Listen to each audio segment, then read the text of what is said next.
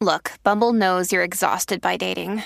All the must not take yourself too seriously and 6'1" since that matters. And what do I even say other than hey? Well, that's why they're introducing an all-new Bumble with exciting features to make compatibility easier, starting the chat better, and dating safer. They've changed, so you don't have to. Download the new Bumble now. Hey, it's Ryan Reynolds, and I'm here with Keith, co-star of my upcoming film, If, only in theaters May 17th. Do you want to tell people the big news? All right, I'll do it. Sign up now and you'll get unlimited for $15 a month and 6 months of Paramount Plus Essential Plan on us. MintMobile.com/switch. Upfront payment of $45 equivalent to $15 per month. Unlimited over 40 gigabytes per month. Face lower speeds. Videos at 480p. Active Mint customers by 531.24 get 6 months of Paramount Plus Essential Plan. Auto renews after 6 months. Offer ends May 31st, 2024. Separate Paramount Plus registration required. Terms and conditions apply if rated PG. I think you would have really liked this cave because it's a talus cave. Oh, it's a talus cave. I did not know that. Well, we're going to have to go back. Do you even know what a talus cave is? No idea what a talus cave is. A talus cave is formed when huge boulders fall into a canyon or a mountain slope, and the space underneath is a talus cave. So basically, you're walking under huge slabs of rocks and boulders that fell. That are perfectly stable. I'm sure. I mean, they're so stable that they fell off of a mountain and formed a cave, but they're stable now. That's right. Let's go.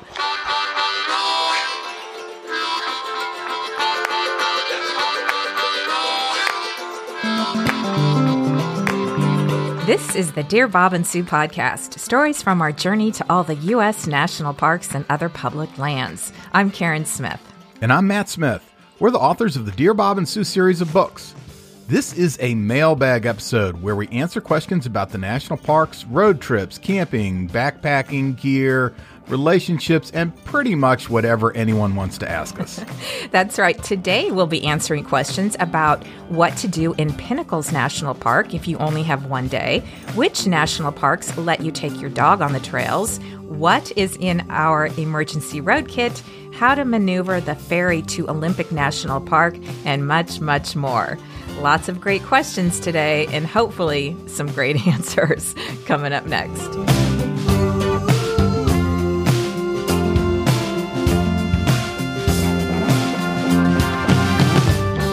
All right, mailbag episode. We have a lot of questions, Matt, so we have no time to chat, no time for small talk. Are you worried that I do too much small talk? Am I the one who does too much small talk?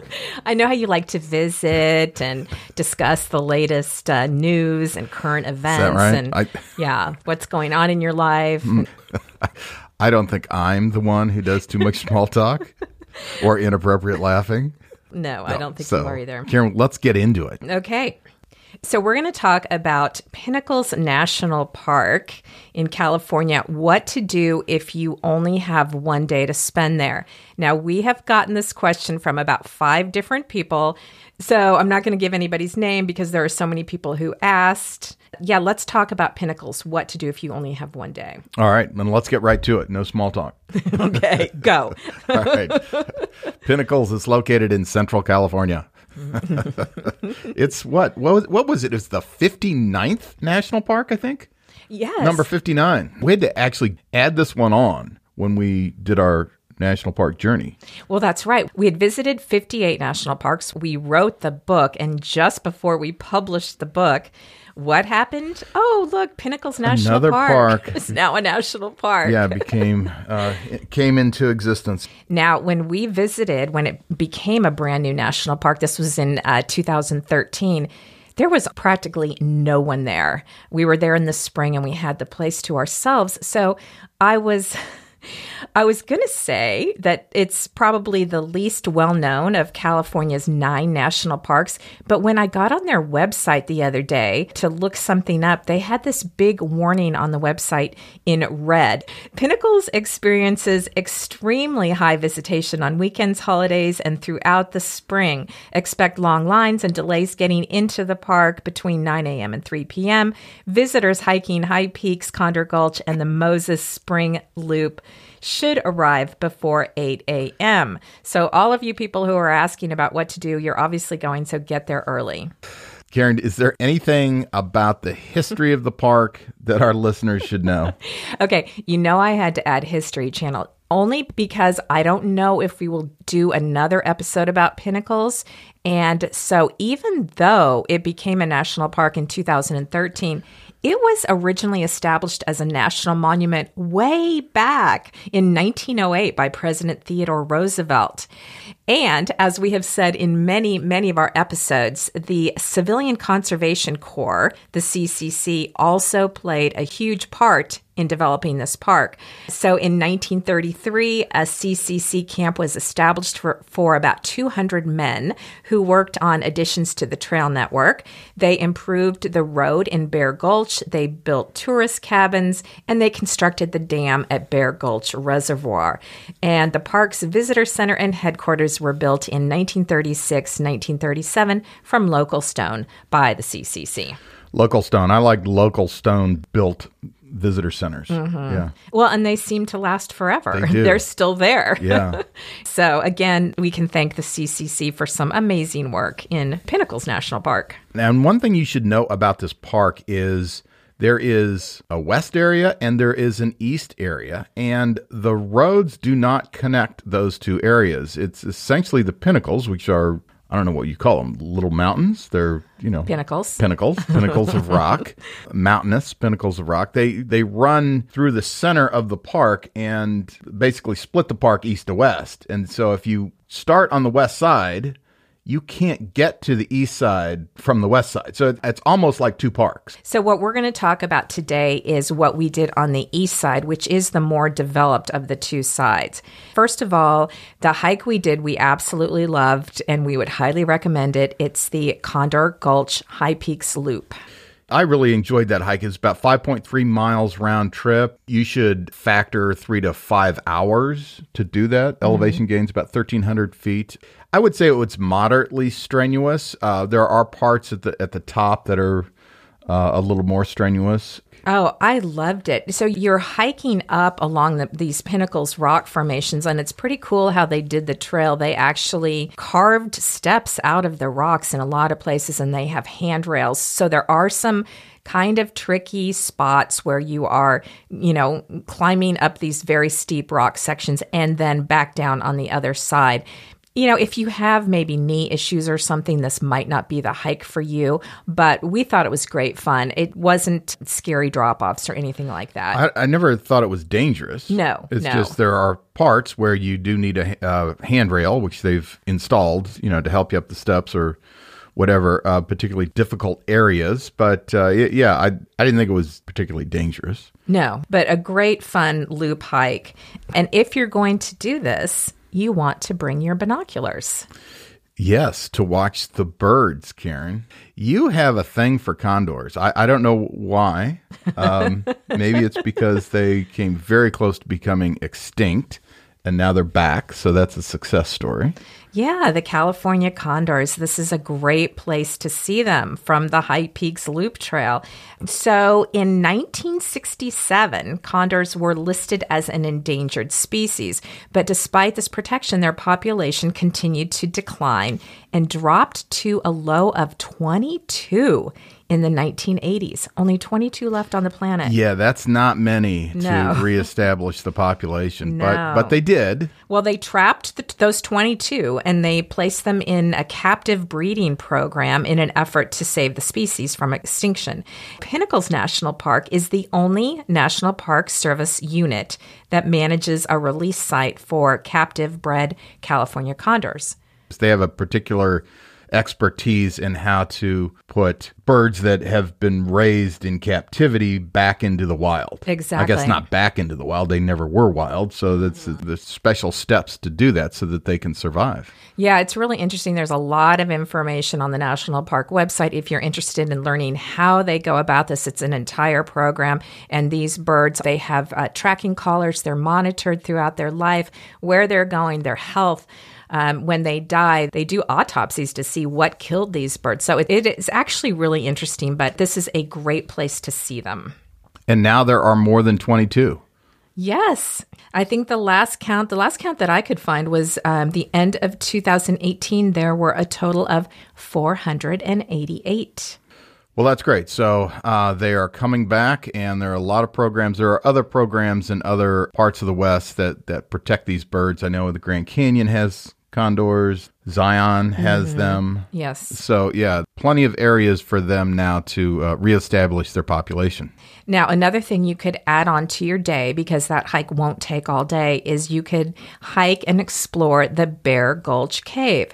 Now, we didn't get a chance to do that when we were there because it was closed at the time. They do close it to protect the bats. They are, what are those bats, Matt? I wrote Are they it down. the Mexican free-tailed bats? Or No, they are vampire bats? Townsend's big-eared bats. Oh, the big-eared bats. Okay. Those big-eared bats.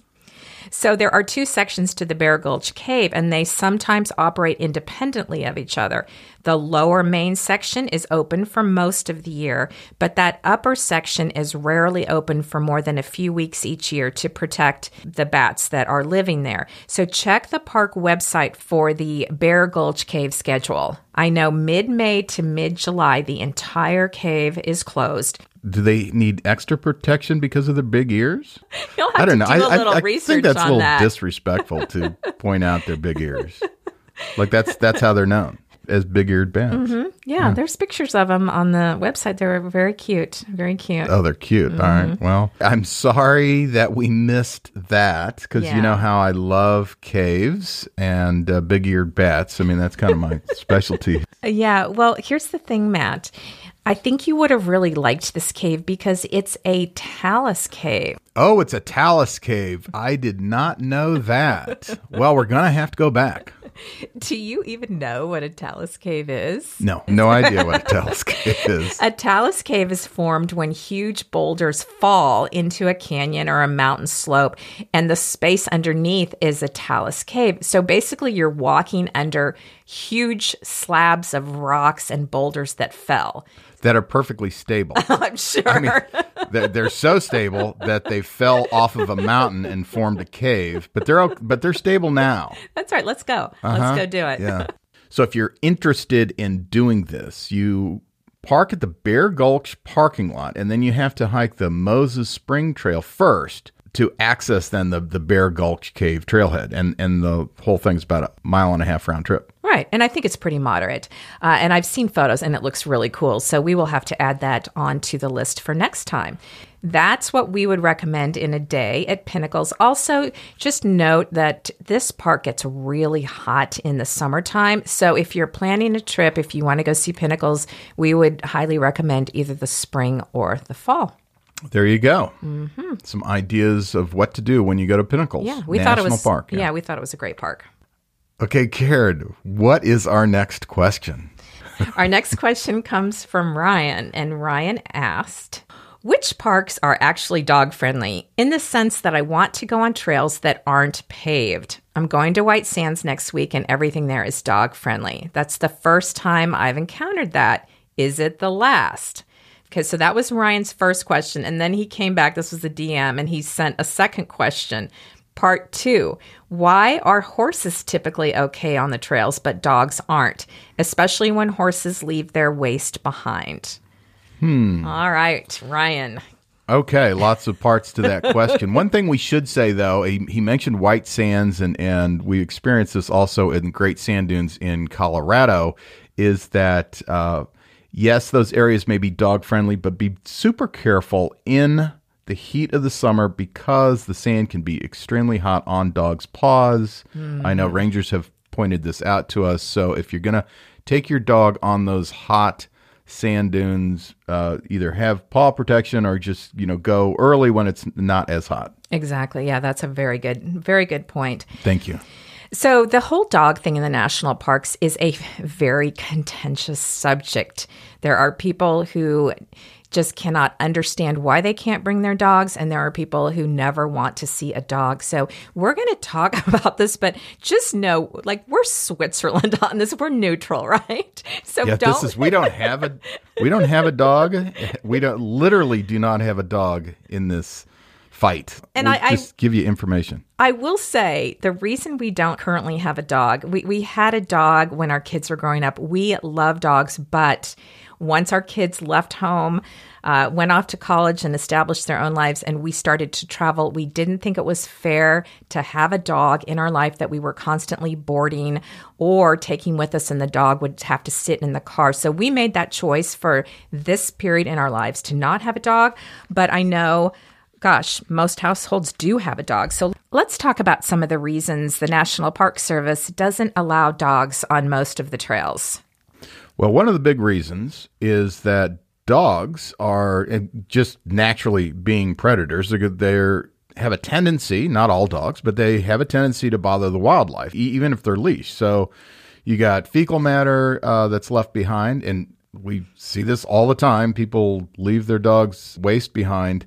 That waste can carry disease and parasites that can be passed on to wildlife. Wild animals react to the dogs in different ways. In a lot of cases, it deters wildlife from being in and around the trails, so you're less likely to see it if there's a lot of dogs. Right, and sometimes the wildlife will abandon their young or their critical habitats when dogs come near. Yes, that's kind of one of the big reasons why they don't allow dogs on certain trails. Right. So I'll just read a few others. Dogs can negatively impact the park's habitat. A big one is that dogs can bother other park visitors. They jump on them, they bark. Visitors are trying to get around people's dog leashes. And as crowded as the popular national park trails are now, can you even imagine what it would be like if everyone had a dog? Just imagine like Delicate Arch or Grinnell Glacier. You know, you're trying to maneuver through the crowds, but now everybody has a dog on a leash. It would be a complete nightmare. Right. And in a lot of cases, it's not great for the dog themselves. They can endanger themselves. I mean, there's cliffs, there's thermal pools, ticks, fleas, heat exhaustion. Like I mentioned, on the sand dunes, a lot of times people don't realize that the sand's super hot on the dog's paws. So it's not always great for the dog to be in these environments. The parks want to maintain a wilderness, leave no trace sanctuary for both the residents of the park, the animals, and for the visitors. They want it to feel like a wilderness. And when there are people with their pets in and on these trails, it does take away from the wilderness feel. Banning dogs in these areas where they've been banned, it helps the National Park Service to better protect the ecosystem while still allowing for humans to recreate on the land. So what are some of the parks you can take dogs on the trails? Well, there's Acadia, Shenandoah, Petrified Forest, New River Gorge, White Sands, and in Great Sand Dunes, you can take your dog on a lot of trails, but not on all of them. And we have another suggestion for you, Ryan, right here in Washington State. For some great wilderness trails, you should check out the North Cascades National Park Complex, which includes Ross Lake National Recreation Area and Lake Chelan National Recreation Area. You can take your leashed pets in both of the national recreation areas. Yeah, that's right. And you're allowed to take your dog on the section of the Pacific Crest Trail, the PCT, that runs through North Cascades National Park. And this is a beautiful trail, especially the part that runs north of Highway 20 all the way up to the Canadian border. Wait, I thought you said leashed pets, and then you said dogs. So you can't take your leashed cat? It says leashed pets. Right, sure. You could take your leashed cat, your guinea pig, your rabbit, I suppose any small pet. Horse? Leashed small horse? Sure, goat. I don't know. People have all kinds of pets, don't they? Okay, well, I just want to be sure because we're going to get emails from the goat owners who feel like they're being left out. Okay, so yes, that's right. Plus, you have a lot of great national forests that surround the park, and you can take your dog on those trails as well. Right. Your leashed dog, your leashed pet, all kinds of beautiful forests surrounding that North Cascades National Park complex. A lot of world-class hikes that are just outside the park boundary that are in the national forest. For instance, Maple Pass. You can bring your dog on that as long as it's leashed. Definitely check that out if you're looking for a wilderness hike.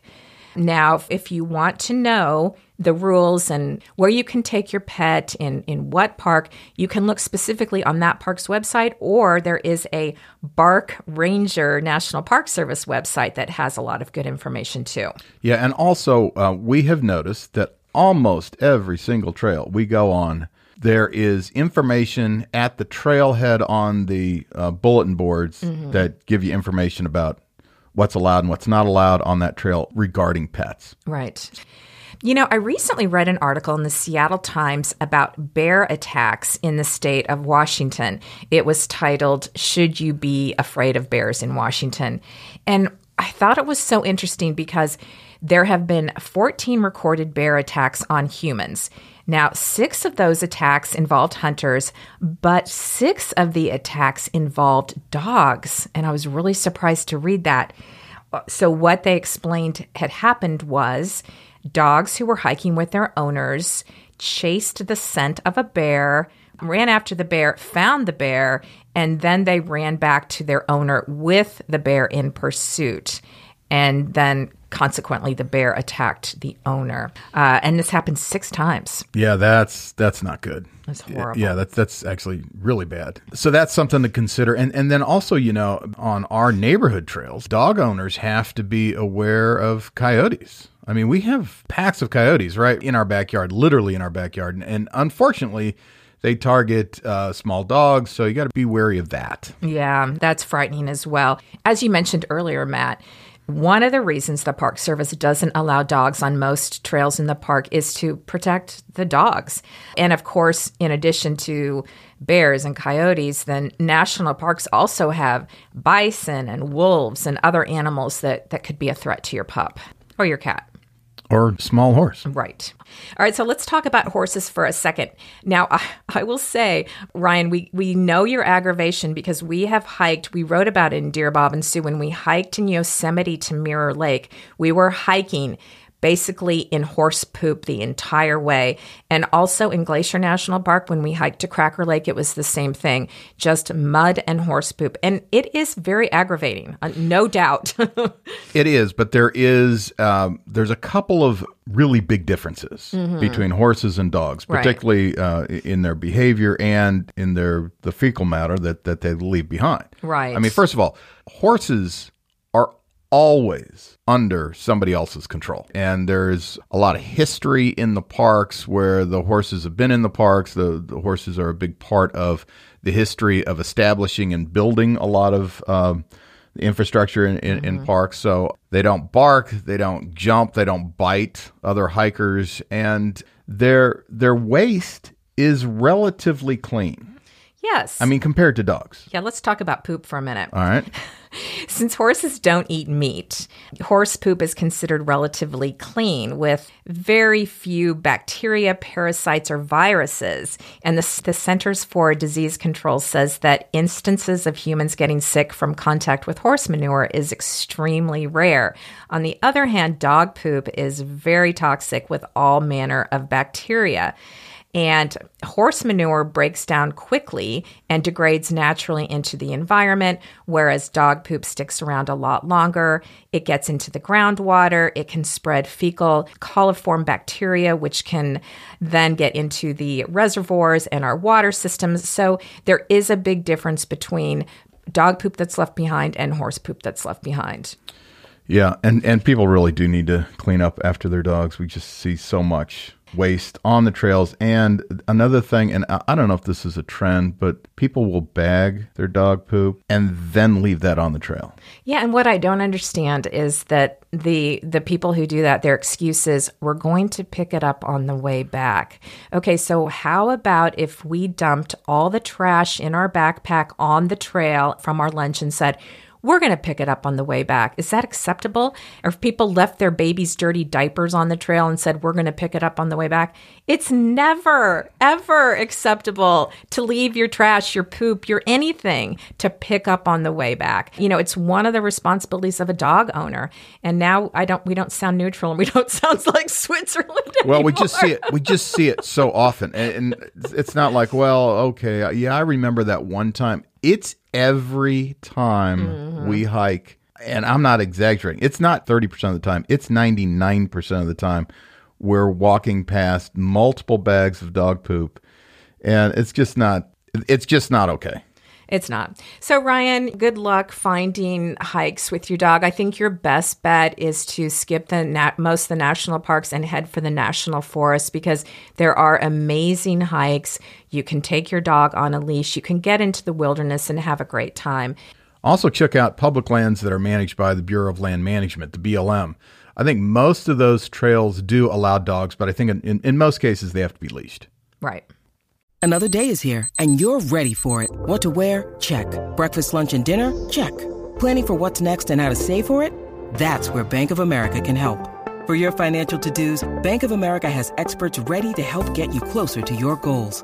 Get started at one of our local financial centers or 24/7 in our mobile banking app. Find a location near you at bankofamerica.com/talktous. What would you like the power to do? Mobile banking requires downloading the app and is only available for select devices. Message and data rates may apply. Bank of America N.A., member FDIC.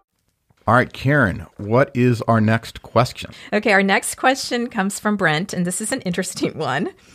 How do you handle a missed turn, both for the driver and the navigator?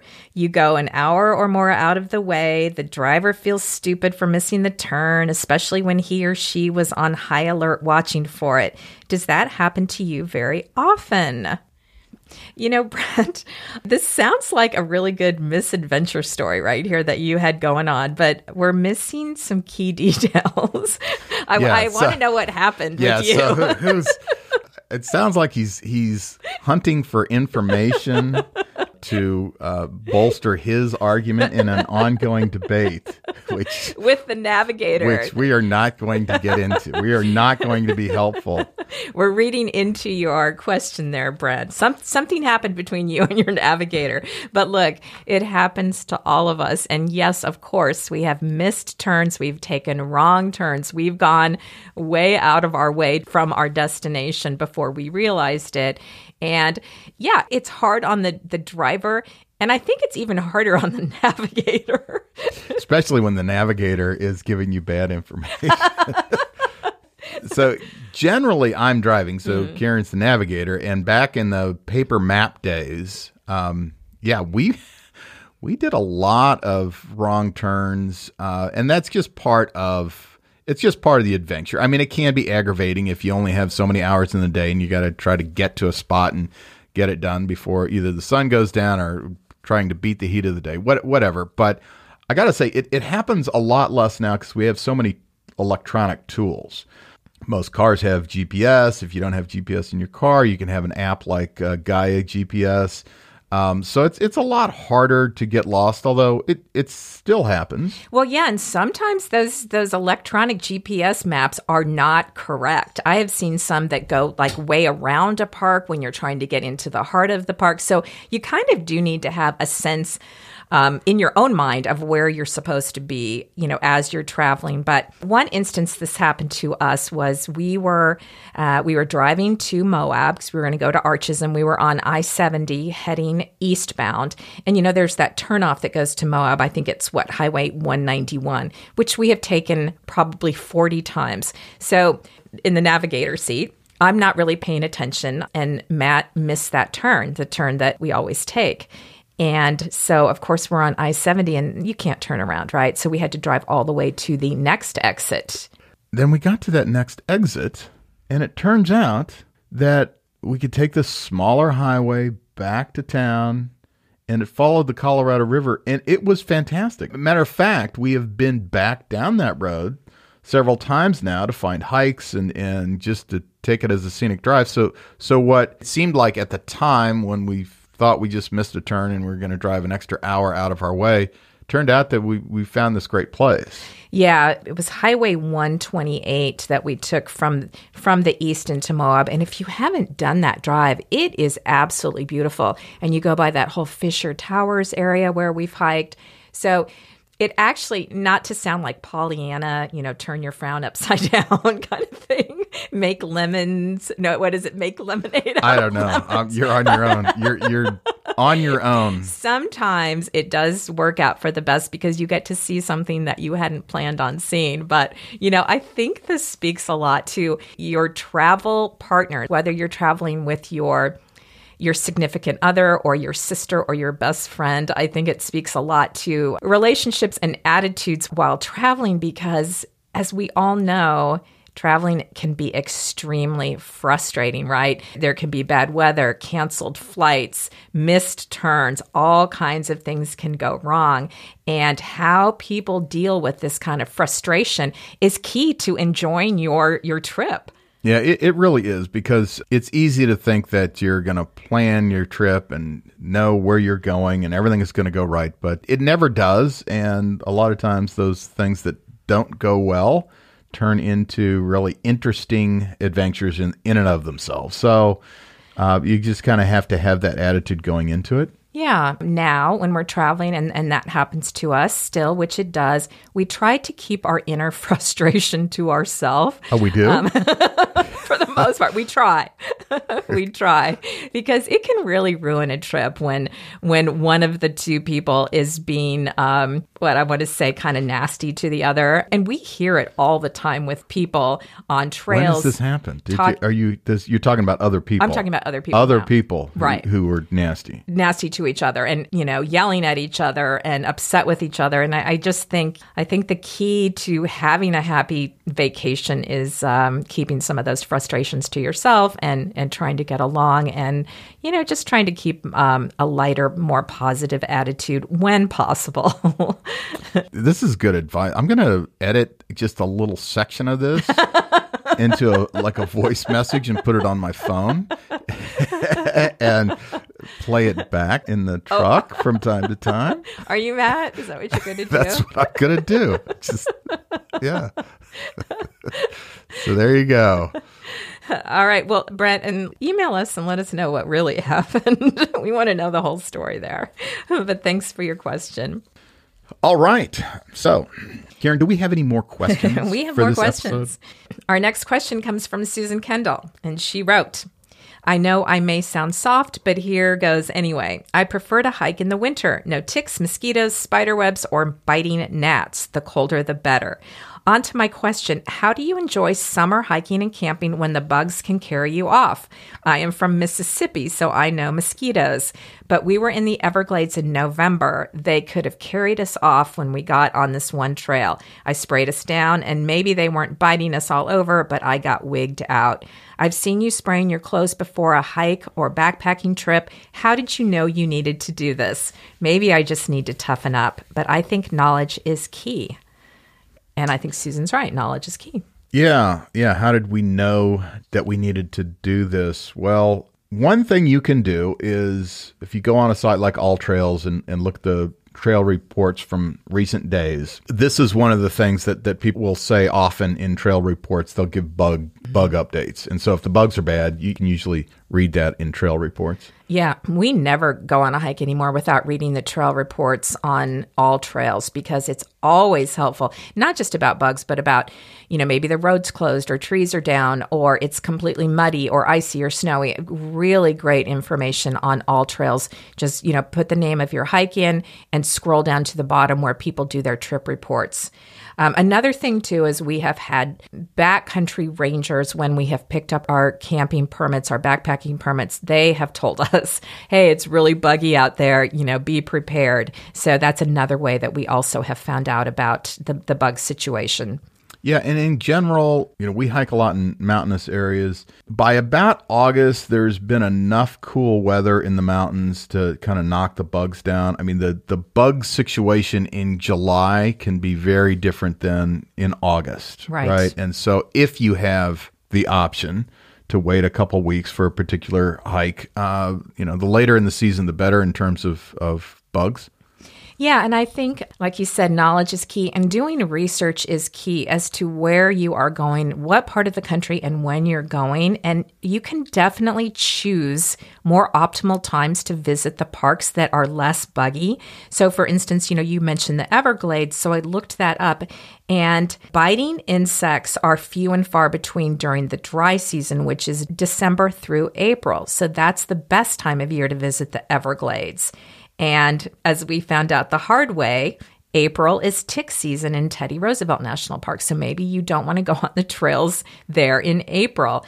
And like you said, Matt, in Alaska, it's so much better to go in August than it is in July because the bugs are much less fierce in August. Right. We've been to Alaska in both July and August, and it's night and day different. Night and day. Yeah. We were there over July 4th one year, and they weren't big mosquitoes, but they were tough. They were Alaska mosquitoes. They literally bit us through our rain jackets. Oh my gosh, they were horrendous. Yeah. So when you're deciding what park you're going to go to and when, definitely Google the bug situation because sometimes are much better than others. A few other things that we do in the summer, we usually hike high in the mountains. Once you get above tree line, the bugs drop off dramatically. And we don't camp near boggy standing water if we can help it, because that also attracts a lot of mosquitoes and other bugs. And one trick we learned, I don't even know how we learned this. We found a product called Permethrin. Kind of hard to say, Permethrin. You can Google it and find out more detail. They now sell it a lot of places.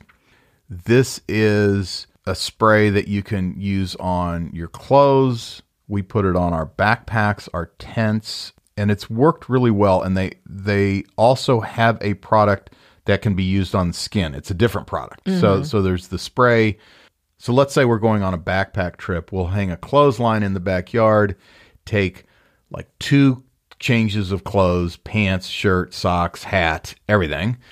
Pretty much saturate those with the Permethrin, let them dry completely before we pack them up and take those on the trip. We also will spray our sleeping bags and our tent, our backpack. Mm-hmm. And what we have found is the bugs still kind of hover, but they don't land. Right. And if you don't wash these items in a washing machine, it does last for 6 weeks. So for instance, your tent and your backpack and those things, it will last for 6 weeks. Great product. Highly recommend it. But yeah, you need to do it at least a day ahead of time, saturate them, and then let them dry.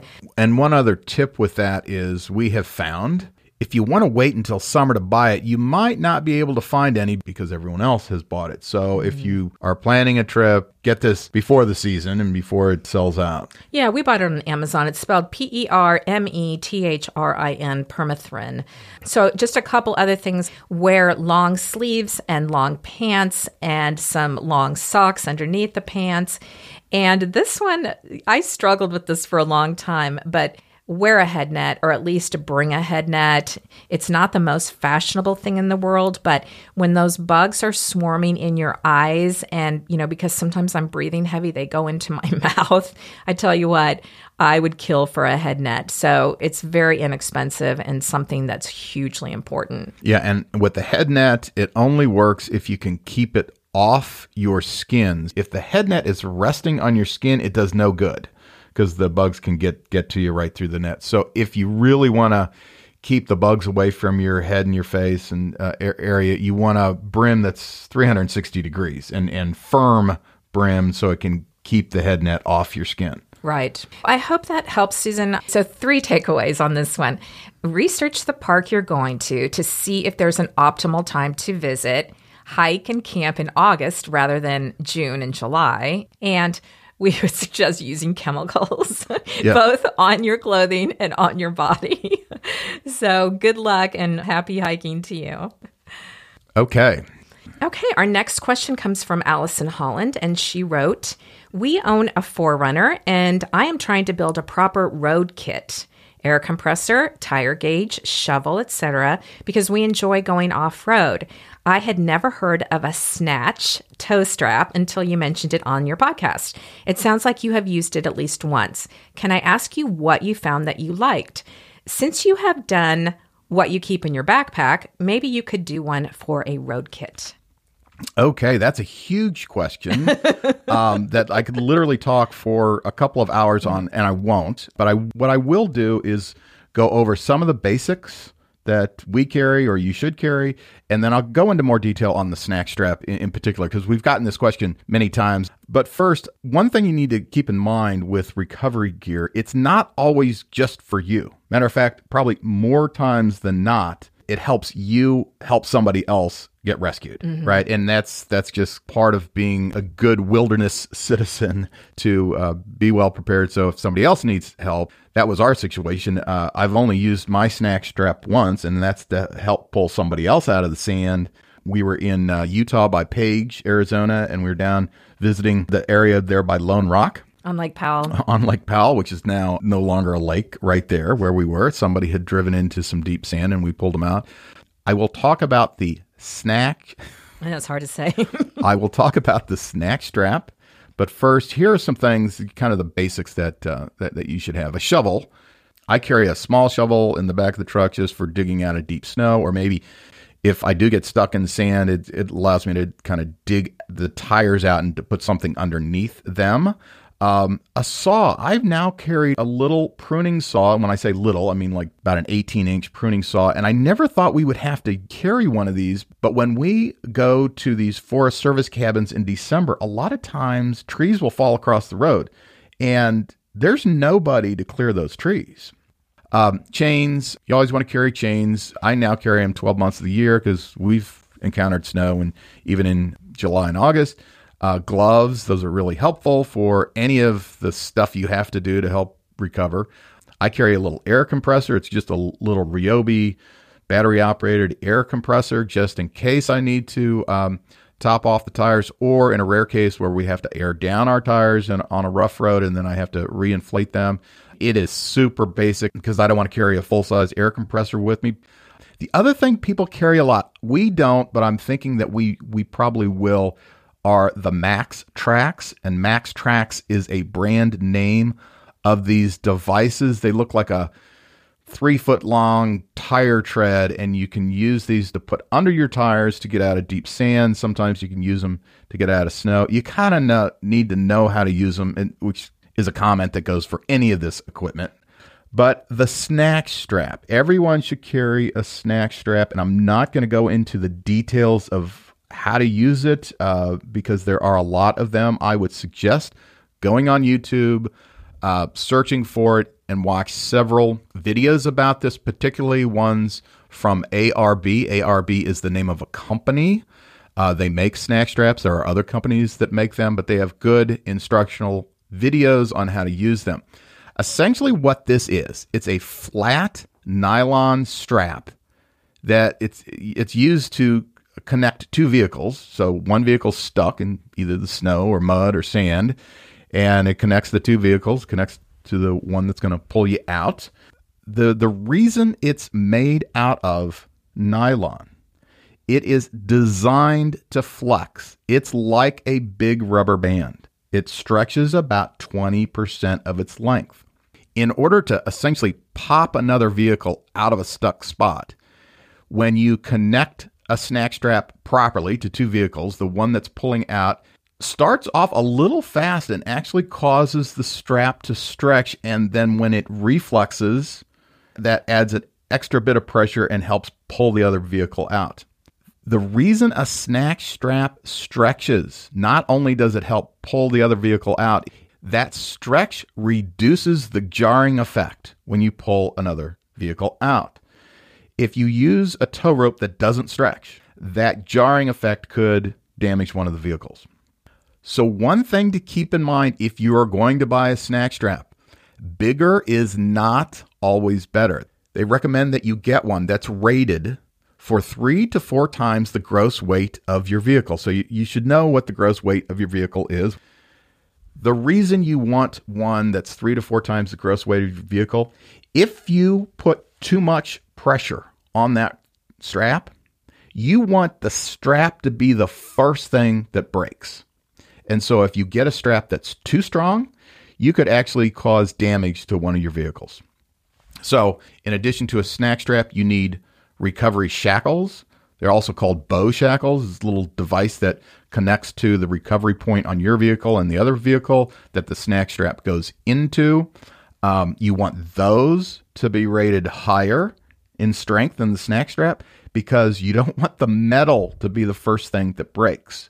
Because if the metal breaks before the snack strap, now you have a piece of metal attached to the biggest rubber band you've ever seen in your life, and that's going to snap and hit somebody. Question. Yes? So what you're saying is don't just buy the snatch strap. You have to have the shackles to attach it. Is that correct? That is correct. Okay. So the snack strap has a loop at the end of it that attaches to the shackle. It would be real easy to just slip that over a trailer hitch ball. Mm-hmm. Do not do that. Okay. Because a trailer hitch ball might not be rated strong enough to pull, 17,000 pounds or more.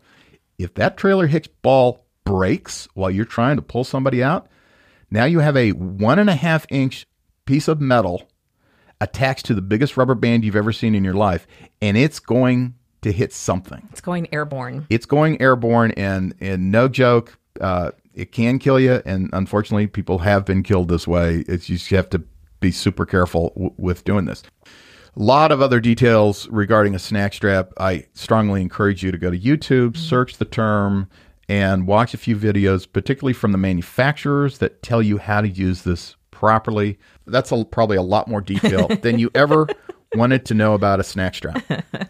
So about what does one cost, Matt? Is it $10 or $1,000 or somewhere in between? Somewhere in between. I mean, I think the one I got was in the $60 to $70 range. Okay. All of these devices they're cool to buy. They're cool to play with. You need to know how to use them before you get into a situation where you need to use it. Right. Because there's nothing more aggravating than reading the instructions of a thing in a situation where you need to be recovered. All right. Thank you for the report on the snatch strap. You're welcome. Allison, I hope that's helpful as you assemble your proper road kit. Okay. All right. What's our next question? Okay. Our next question comes from Carla. Carla with a K. Hi, Matt and Karen. I am planning a summer trip to Olympic National Park this summer and just listened to your Olympic podcast. I am a bit freaked out about the ferry from Seattle to Port Angeles. Is it easier to navigate the ferry than I think it will be? That's a really good question. We've never talked about the ferry. No, we haven't. And just so you know, the ferry doesn't run from Seattle to Port Angeles. It runs from Seattle to the Kitsap Peninsula. There's several ferries that you can take, and then you drive from that area up to Port Angeles. So if you happen to be staying in downtown Seattle, then you would take the Seattle to Bainbridge Island ferry. That leaves right from downtown Seattle, and then you drive the rest of the way. If you're not staying downtown, we prefer to take the Edmonds ferry. Now, Edmonds is a suburb that's just north of Seattle. That goes to a town called Kingston, and then you can drive from there. So those are the two most direct ferry options. I think that Edmonds ferry actually is faster, even if you were in Seattle proper, to drive up to Edmonds, take the ferry over to Kingston and drive from there. It reduces some of the driving and traffic. So the ferry schedules are posted online. It's the Washington State Ferry System. Just make sure when you're looking at the schedule that you're looking at the correct day of the week because, Sundays might be different than Tuesdays. And make sure you're looking at the correct direction of travel. So whether you're going eastbound or westbound, obviously the times are different. Yeah, and it is crowded in the summer. So you want to arrive at least an hour early. And taking ferries is also one of those things where you want to have a flexible frame of mind. Yes. We have more than once been the last car or the first car not to make the ferry that we can see pulling into dock. And we end up on the next ferry. That's an extra, half hour or hour wait. So you can drive yourself crazy trying to get there just in time or get there too early or too late, whatever. You just have to be flexible in your state of mind when trying to make the ferry. Yeah. And if you miss it, you're automatically in line and you will get on the next one. So here's how it works, basically, in a nutshell. as you are approaching the ferry terminal, you look for signs that say ferry traffic. Usually they direct you to the right-hand lane. That's where the ferry traffic is funneled. And then you pull up to a ticket booth where you pay your fee. And then the ticket person directs you to a specific traffic lane. They're usually numbered, 1 to 10, and she will tell you go into lane 8. So you pull your car in there, and then you wait for the ferry to get there and for the boarding process.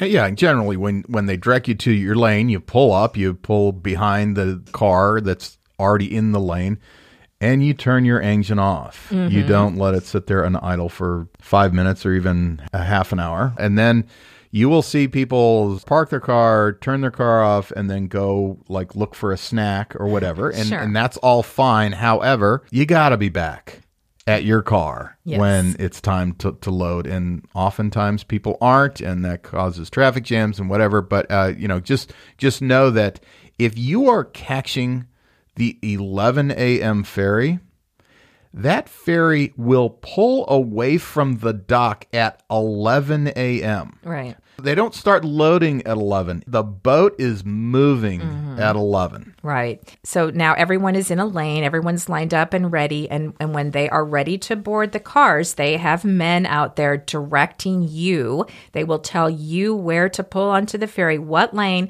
and where to park. So it's very easy. You don't have to decide anything. They will literally point you to where they want you to park your car. Sometimes they're women. You're right. I shouldn't say he. Oftentimes they're women, he or she. Thank you for that correction. You're welcome. You are right. And then once you park your car, some people who ride the ferries all the time, they sit in their car for the ferry ride over. Don't do that if this is your first time. Get out. There's a set of stairs. Just look for the stairway. You walk up the stairs into the ferry proper where there's plenty of seating and some incredible views as you take your ferry trip across. Yeah, the other thing you do when you go up to the decks, what you want to do is you want to listen for the PA announcer to announce your car's license plate number. Because they will tell you if your car alarm is on. Mm-hmm. To make a long story short, we had a vehicle at one time that the motion of the ferry, it would feel the car moving, thought somebody was breaking into it, and it would set off the alarm. And so many, many times our license plate number was called. And they will also announce on the PA when it's time for you to return to your car, when the ship is about to dock at its destination. It's the same process. They will direct you when it's your turn to exit the ferry. And then, then you drive the rest of the way to Port Angeles. So it is actually nothing to freak out about. It's easy. It's very well run. And our Washington State ferry system is just such an iconic part of the Pacific Northwest. It's a great experience, not something you should panic about or feel stress about. Just remember, 25% of the cars on that ferry are on there for the first time also. So it's not like, everyone knows what they're doing except you. And they're very good about directing you where to go, when, and all of that. So not something to freak out about. Right. Also, one more note. They used to have an incredible snack bar on the ferry systems. Now, I know they have cut back and there are staff shortages and things, but you might check if you're hungry and see if you can get something to drink and something to eat. There are also restrooms too. So, lots of things to explore on the ferry, once you're up there from your car. Yeah, but those two particular ferries, the sailings are not very long. Right. So you don't have a lot of time. You don't. They're pretty fast sailing. So anyway, Carla, it's going to be really fun for you. Do not panic about it. It's very easy. And we hope you have an amazing trip. Yeah. Okay. Is that it, Karen? We have one last question. All right. This is from Jeanette. I hope, Jeanette, I'm pronouncing your name correctly. And she wrote, Dear Karen and Matt, I love your podcast. Lots of great info and very entertaining. But I have one burning question. What kind of pizza? Regular cheese, toppings? Inquiring minds want to know. I just order meat lovers, and even if the pizza restaurant doesn't have a meat lovers, I just say meat lovers, and they know what I mean. And so that's you want all meat all the time. That's what we do. Well, that's what you do. So actually, we could not be more opposite on the pizza choices because I love those thin pizzas like you get in Italy that are like paper thin. And Matt loves paper thin. I don't know. I don't like paper thin. Anything that I eat to be paper thin. Matt loves the Chicago deep dish. You know, he wants a slab of pie that's like 8 inches thick. Why is this funny? Because it's all bread. No, there's meat on top of it. There's hunks of meat on top. And then the other thing too is he is as he said, the meat lover, and I'm the veggie lover. So mine would be like mushrooms and onions and garlic and all kinds of vegetables on the paper thin crust. And his would be pepperoni, sausage, bacon, all that stuff on top of a thick crust. Yeah, so there you go. It's as opposite as you can. But do you remember that one time? This was not very long ago, maybe last year or the year before. We were traveling with, I think, John and Lolly, and we were at a brewery that also made pizza.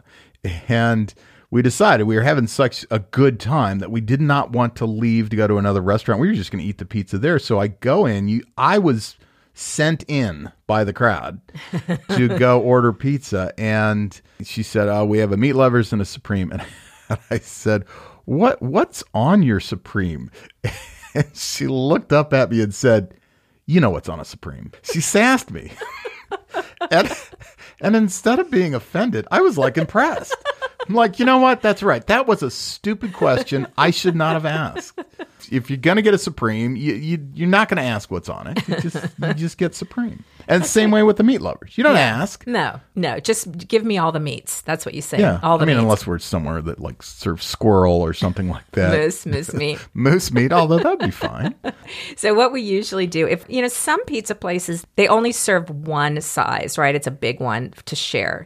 There are a lot of places like that where you can only order one size. So in that case, what we'll usually do is have them do half of it meat lovers and half of it veggies, which, is great. And then we each have what we like.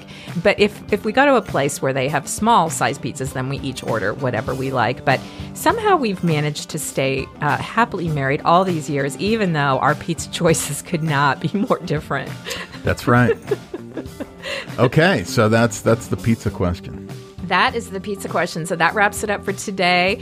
We have so many more mailbag questions that we're doing another mailbag episode next week. Hopefully we can get them all answered. If not, there might be a third the following week. We have a lot of great questions coming up. If you have a mailbag question for us, you can email it to mattandkarensmith@gmail.com. There you go.